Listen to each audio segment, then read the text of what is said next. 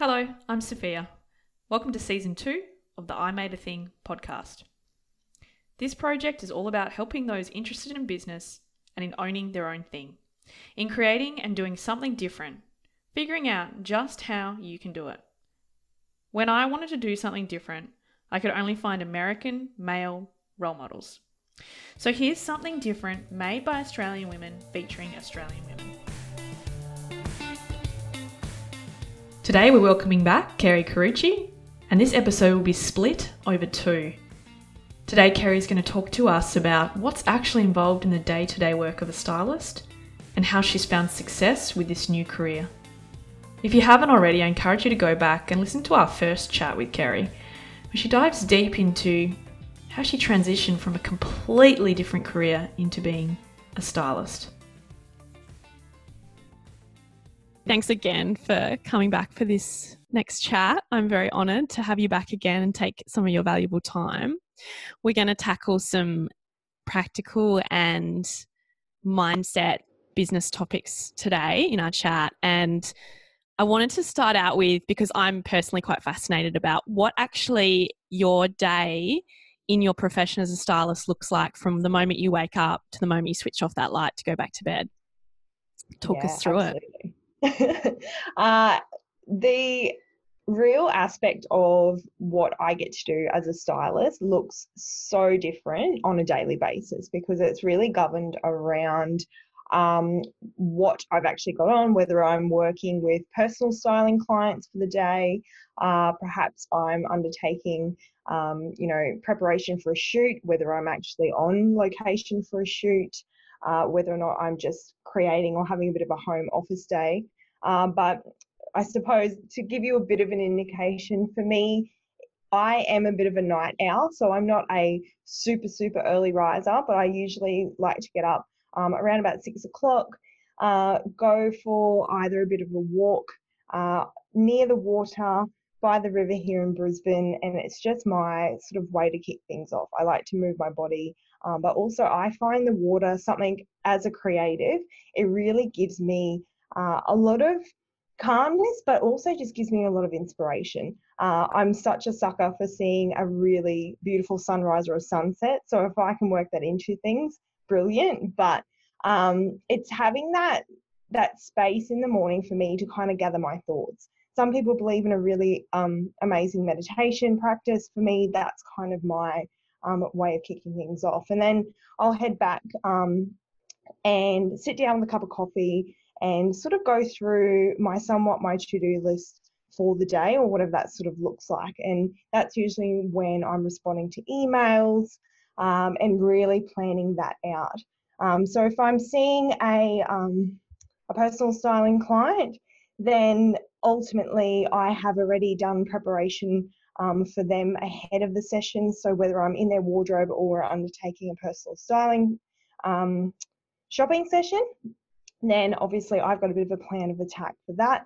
And depending on what my day looks like really governs around what my outfit and what I choose to wear. Ultimately, if I am working with clients either in their home or in a shopping centre, it allows me to have a little bit more flexibility in what I do choose to wear, apart from obviously being comfortable, but ultimately always feeling and looking, for me, on brand, because ultimately anyone who's in business, you are your walking, talking business card. And for me as well, it's something that I get to express creatively, but also connect with people. There's nothing better than having, someone walk past and just, start a conversation around something that you are wearing, or they really, love your shoes or love a pair of earrings, etc. So there's always a conscious thought process that goes into the outfit that I'm wearing ahead of the day. But ultimately, if I am on location, I need to be super comfortable, but also able to run upstairs, kneel, put shoes on models, move things around. So there's a completely different practicality that goes into that. So yes, kicking off, and then I'll set off. So whether or not, if I'm working with someone in the Brisbane region, that's obviously amazing, but also keep in mind that I do travel either to the Gold Coast, Sunshine Coast, out to Toowoomba. So my day looks very differently in that respect. So yeah, that's kind of where that situates around. That's my day in that respect. But usually I'm home by the afternoon, and then again it's sort of getting back to any emails, phone calls, anything that's urgent, prepping for the next day, whether or not any sort of uh, shoot pickups need to happen, drop-offs, if I need to put together some looks. And then ultimately, which I know a lot of business owners, if they are in business, it never stops. You basically are wearing every hat. You're on the ground, you're the accountant, you're the marketing manager, you've got to do Instagram posts, you've got to get back to all these people. Like, that is part of the job. But I think that's the part that I really enjoy as well. Being a little bit of a control freak, it does help. But it's also just understanding that you have somewhat your eyes to the ground, but you also know exactly what's happening at all sort of points. And it's definitely, I think there's a huge advantage to that, because you can somewhat govern how you're interacting with people, how you're sharing. For example, if I was out on a shopping session with a client and I know that there's a particular set of stores that are having, new stock arrivals, or perhaps they're having an exclusive offer, it's then sharing that knowledge with my community, either via email or on socials, to really spread that and really allow them to have access to that as well. So yes, other than that, it's going into just having and nourishing my body with a really healthy meal. If I've got time to work out in the late evening, I will. And then basically it's staying inspired as well. So before bed, I'm definitely a sucker for being on Pinterest and just getting a little bit of inspiration there. And then, yeah, lights off. I love Pinterest, as you can probably tell, and yeah, it's just the best. I mean, how could you not love a virtual scrapbook? It's 10-year-old me on steroids on Pinterest. I can't get enough of it. And if you're not on Pinterest, I don't know if we can be friends, to be honest. But Kerry, with choosing outfits, and you've touched on that, that's really important as part of representing your brand.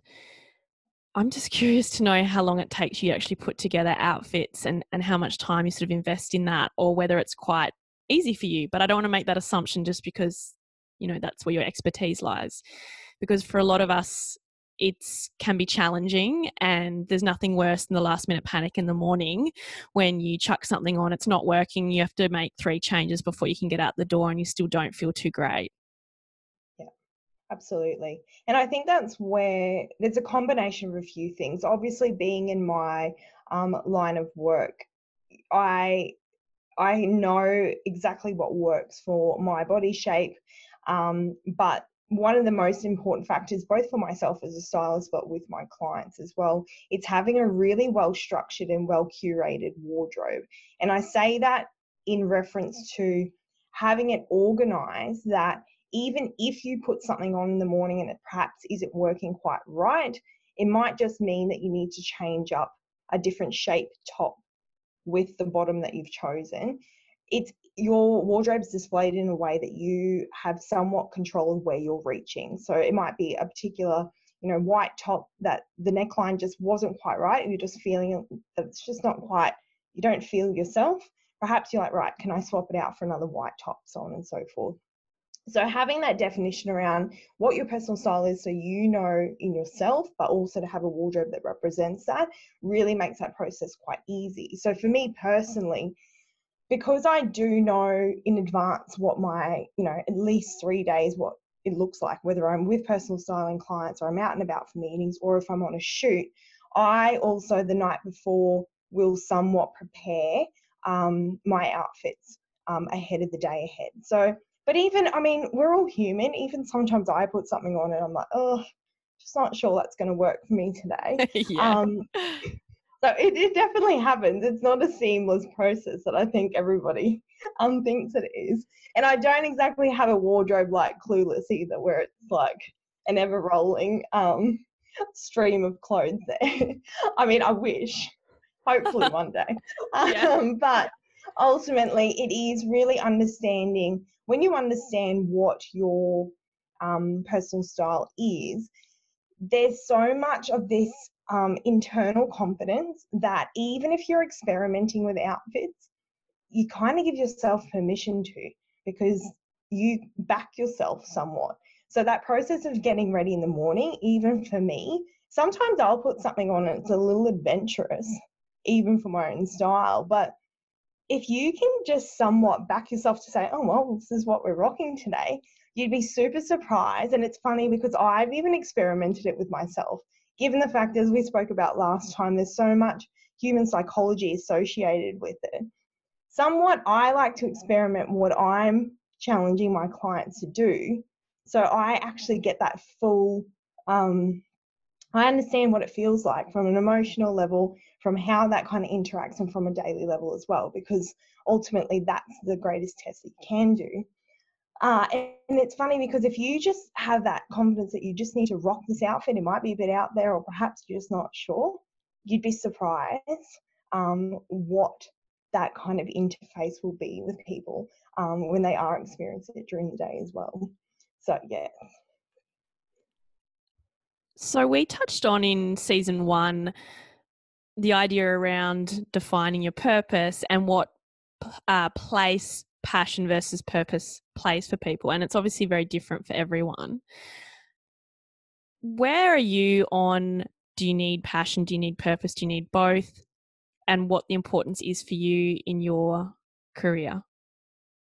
Yeah.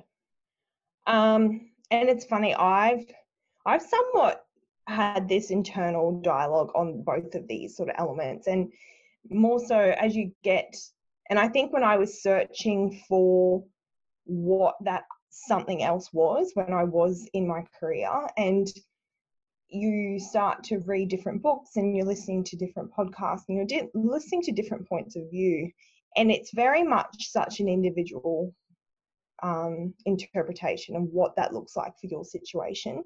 And for me personally, I think I've always been passionate about styling and fashion. And as we covered in season 1, like having that, episode 1, I should say, having that real, passion's great. It's something that, what drives things, like you get it from enjoyment. It's a bit of a hobby, that really drives that. But I'm of a firm belief that passion alone won't get you to move out of, or move into, I should say, uncomfortable or unknown territory. Passion alone won't just allow you to chase after a dream, because if that was the case, and I can only speak on my own story, but if that was the case, I would have maintained my career in engineering and just dabbled in fashion and styling on the side like I was, still doing Pinterest boards and doing all that fun stuff. But that would have been where it stopped.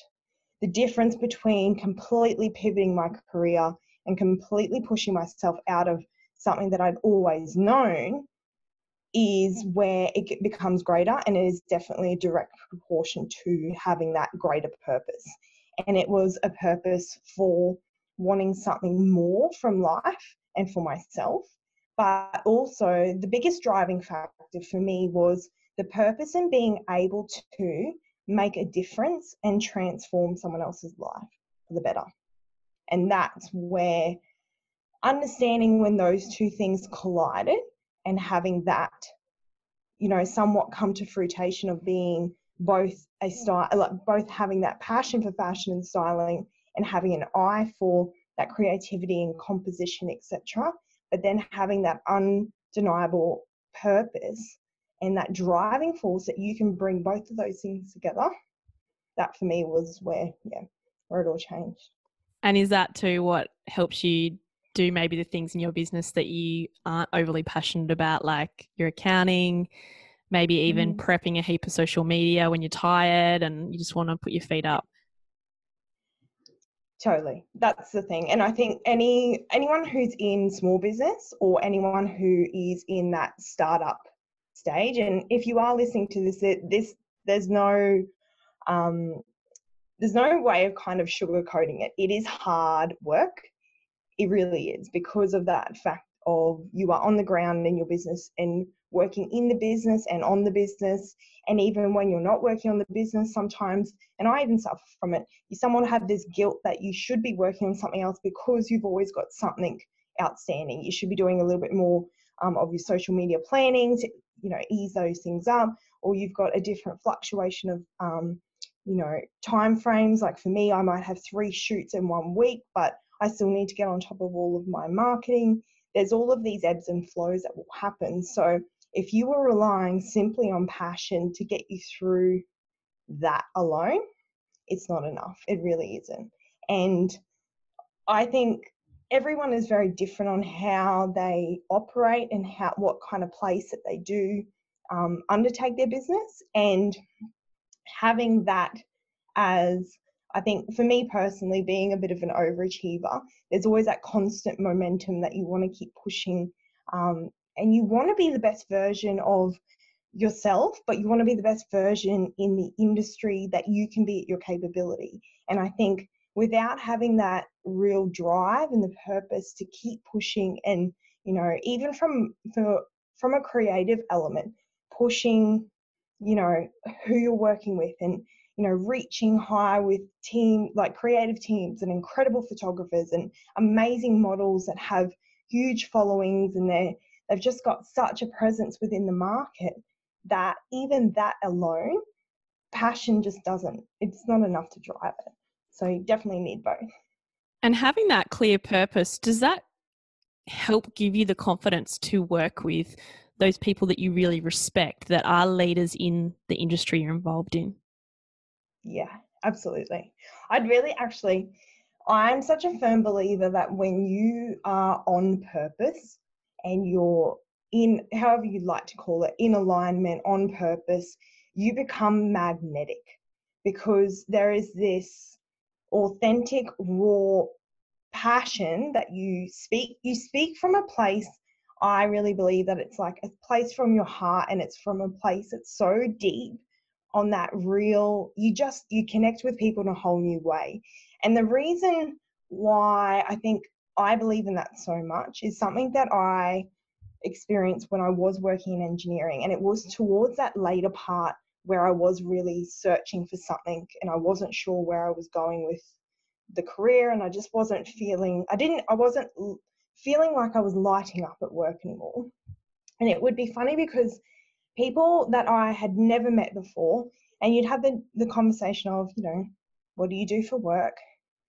And literally for 6 months, every time I would say that I was a civil designer and this is what I did, I would literally have complete strangers say to me, do you enjoy that? And it was just, at the time, I didn't really think much about it until it got in. It was such a consistent level. And you'd be at networking events, you'd be at family events, you'd be meeting, friends of friends, complete strangers. And it kept reoccurring. And it's funny because as soon as I'd made that decision and I was really on the path of, moving into the world of styling and really passionate about building that side business and side hustle, there was such a contrast, and I even could see it and feel it in my own state between talking about that and then talking about styling.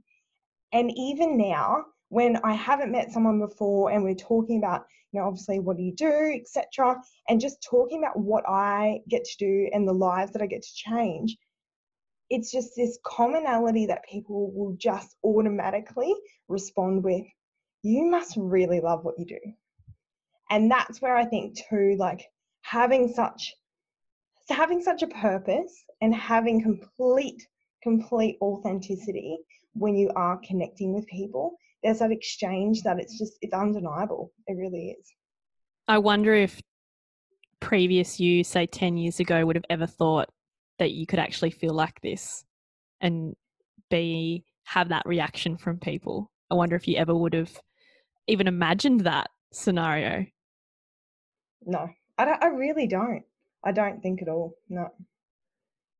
I I love what's possible when we go for it, you know, we work hard and we get support, we get the right support. We don't have to do it by ourselves. It's it is a true inspiration, and it's a true motivation when you are so, as you say, dialed into that purpose. It helps you get through doing the accounting if that's not your cup of tea. So another topic that we dove into season 1 was professionalism. And it is different for everyone. And I think it's a challenge particularly for women transitioning away from a very structured or traditional corporate career to having their own small business, particularly as a creative. And I'd love to hear how you potentially redefine professionalism from you transitioning from working in engineering over to being a stylist, and how you are going to have a lot more freedom but still be professional in your role. Talk to us how you figured that out and what that looks for you like now, how you define professionalism for you in your business. Yeah, definitely. And it definitely is something that working with a lot more creatives and small business women in particular, because they are coming through that transition and coming from the idea of what professionalism looks like. And I think it's breaking down the barriers and also those boundaries that we've always put around what things are actually, what they mean. So, it's such a commonality that, and it's probably one of those things, I even know that my mum said that to me when I was growing up, to look professional, you would wear a pair of black pants and a really nice top or a white shirt, like those sorts of ideas that we've always been passed down. And I think that's the beauty about obviously what I do as a stylist, is really breaking down those rules, so to speak, and allowing them to be seen through your eyes in your particular circumstance. So I speak a lot to a lot of my clients, because what I firmly believe is that there's no rules around your personal style, and there's no one size fits all. We're not fruit, so we're not shaped in a certain way, because everyone is so beautifully unique that there isn't just a rule around that. There's not just a rule around because you are a photographer or you're a graphic designer or you're a lawyer or you're an accountant. It doesn't mean that you need to be perceived or you dress the same way in that right either to be professional. What I think unpacking it more and understanding what it looks and feels like to you comes back down to what I developed quite early on in my styling, was the 4 pillars of style. And ultimately, that's what I firmly believe really sheds around that. And it's understanding or knowing, first off, how it is you want to be perceived. Because it doesn't matter if you're a photographer or you're an accountant, it still comes back down to that crux of how do you want a perfect stranger to perceive you personally, as a personal brand and as a business, someone they're interfacing with. Because then if you start to unpack that, it looks like, whether it's trustworthy, you want to be approachable, you want to still be professional. Perhaps you're someone who, especially for females, they've moved out of that corporate role and they're into their freelance or creative industries or, startup small business, and they want to really make that drastic effort to look feminine or to look, fun, or they want that sort of a little bit more flexibility in what people are actually perceiving them as up until that point. And for me, that was definitely something that was high on my priority list when I'd moved out of engineering. Secondly is then knowing your personal style. So knowing what that looks like for you. So things like, what do you like to wear? What colours are you liking to wear? Understanding what your lifestyle looks like. If you're someone who doesn't like to launder things, you don't really like dry cleaning, you don't like those sorts of components, or it's just not part of your lifestyle, then there's no point really having or building out a bit of a corporate, or I shouldn't say corporate, a brand or a business wardrobe that's not practical for you, because it's not attainable. The other thing, or the third pillar for moving into that pillars of style, is I'm such a firm believer of fit and fabric. So it's understanding that what you are wearing fits you really well, but also the fabric allows you to look professional. So that's such a make or break, because as much as people don't really consider it all that often, if you have a garment that's obviously just looking really under the weather, automatically you just have that perception of just not looking quite professional. And it's the reality of things is that we make a first impression in less than 1.5 seconds subconsciously, whether we like it or not. And then if we look at it from a social media or an online presence, it's even less than that. And that's just given, and it's governed around what we're, as a society, what we are actually exposed to. You think, how fast you can scroll, advertisements, those sorts of components. So that's something to really keep in mind when you are, putting something together and you are considering what looks professional or how to highlight that professionalism for you.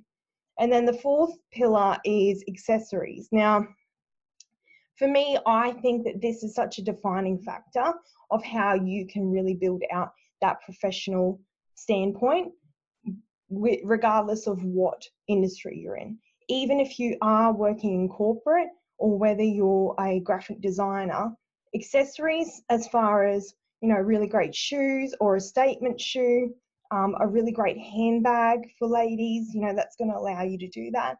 For gents, it's having shoes that are in, great working order, or they're polished, or you've just got something that, subconsciously or not, but when we meet people for the first time, we connect with their eyes or we'll shake their hands, but our eyes actually go straight down to the shoe and then comes back up. So that's something to consider. And one of my really good friends, and he's actually a mentor of mine, said to me very early on in the piece that you can tell a lot about a man in his shoes, because the condition of his shoes states on where he's going in life. And it's always really stuck with me, because I think it's something to consider, that if that's really ultimately even one component of your wardrobe that you can allow yourself to look and feel professional every single day, and it's by having a good pair of, a great condition, whether they're a pair of sneakers, make sure they're clean, look after them, maintain them. If you're working in corporate, are they well polished? And the same thing with women. If you've got a great pair of heels, or perhaps you're moving into that creative industry and you want a bit of a talking point, a shoe's a really great way to do that, because ultimately, especially other women, will always compliment or notice those finer things. And that's just something to really just to keep in mind. Like, it's a really easy way to keep that professionalism across the board. Further on that though, I'm such a firm believer that, we meet people first off, we make that first impression. So it's just taking a little bit of care with how you're doing that and thinking about how you are presenting yourself each day. So for me personally, I very rarely will leave the house without makeup on, have my hair done, because for me, that's a really great way that I feel confident, but I also feel professional, even if I am, just running around, grabbing some errands or doing what I need to as well. And I guess that's keeping your standards up for you too, isn't it? It would be maybe a bit of a shock, even subconsciously, to a client or a potential client if they came across you and you weren't presenting, as you say, that brand that you've worked hard to develop, if there was a sudden change to that. And I'm not saying that's a deal breaker, but it's just inserting, potentially some uncertainty for your brand, for that client interaction. Of course, I'm not saying you can't change, but it's, that a change has to be managed. It has to be strategic when we're talking business. And if you suddenly turn up, no makeup, maybe wearing something that you would never wear in public, people are going to ask questions. And why put that pressure or inconsistency or doubt in someone's mind about your brand? Yeah, definitely. It makes so much sense, Kerry. Yeah. And I think too, if you talk about it more from a marketing point of view, whether you consciously think about this or not. So studies show, and I'm sure it's probably a lot more now, but I think it's something between 14 to 20 points of contact before someone invests or buys a product or a service, right? The way I perceive my brand in particular, but also how I work with all of my clients, is being conscious about how they're interacting with their potential customer and or client. Because ultimately, we're all business people, and that's somewhat how you need to look at it from across the board. And even personally, it's like exercising a muscle.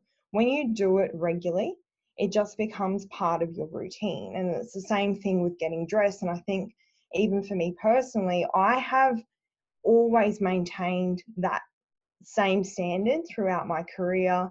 And even growing up, I mean, it's funny because we, as a family, and my younger brother and I both had competition show jump horses, but we were also involved in pony club and all of those fun things. And it was incredible. It was such a great way to have, amazing childhood memories. But in particular, there's this one class that you undertake at a pony club, and it's basically your presentation class, and you get judged on how you look, your horse looks, and all of your riding gear. So your saddle and your bridle, like everything is judged. And ultimately, it's a way to standardize not only how you're showing up at these events, but it actually had created such an incredible ethos, work ethic, but also standard from a very young age throughout my working career, even now.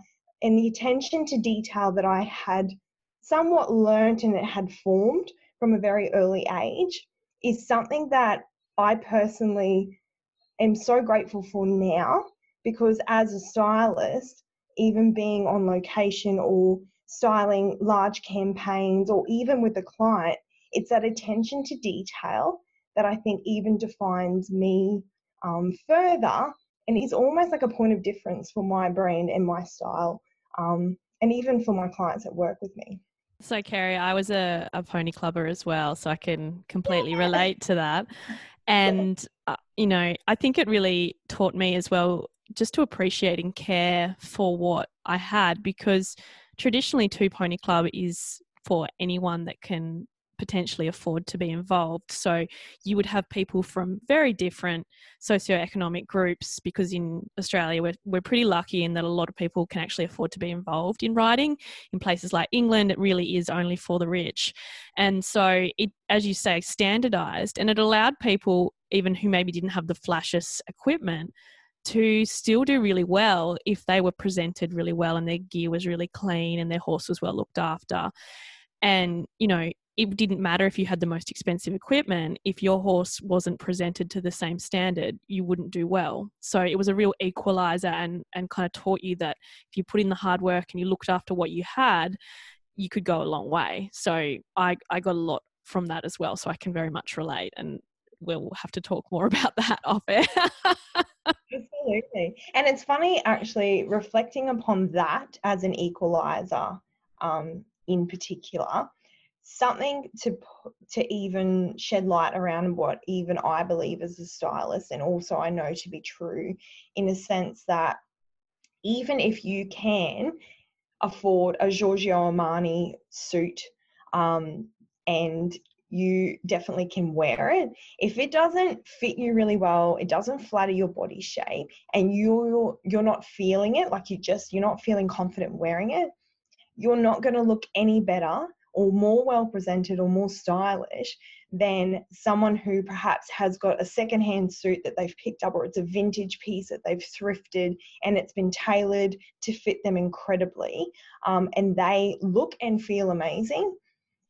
There's no comparison at all, and it's no different than the Pony Club situation either, because it didn't matter if you had a brand new saddle, or perhaps you had, hand-me-down, jodhpurs or boots or those sorts of things. If you could present them in the same manner, you were in the same, you were in for a running chance, exactly the same, completely equal. And it's exactly the same with how you present yourself on a professional front. It doesn't matter a price tag on something. If you go to the effort, and that's how you consistently present your business. And I think keeping that in mind as well, throwing it back to, small business, and knowing that in startup stage, you're definitely trying to find your feet, and everything that any profits you are making is being reinvested back into the business. And ultimately, we're always the last that sort of will see any of that benefit, or, perhaps a little bit of extra spending that we can use on ourselves personally. That's not to discount the fact that you can still show up, look presentable, work with incredible clients and customers, because it's that consistency in your branding and that presentation of professionalism is what is, I believe, is the difference between being successful and having an incredible reputation and brand, to, just showing up whenever it suits you. As you mentioned before, one day you might be wearing makeup, one day you're not. It's that consistency in how you appear. Find out more about the I Made a Thing podcast by heading to the website at imadeathingpodcast.com. There you can listen to all previous episodes, read the show notes, and access any resources and further reading.